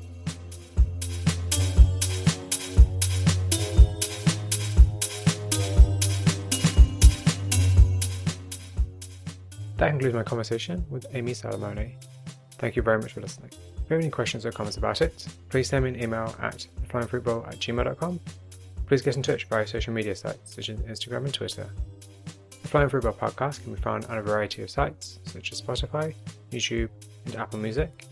And if you like the show, please consider rating, reviewing, sharing, or subscribing to help spread the word.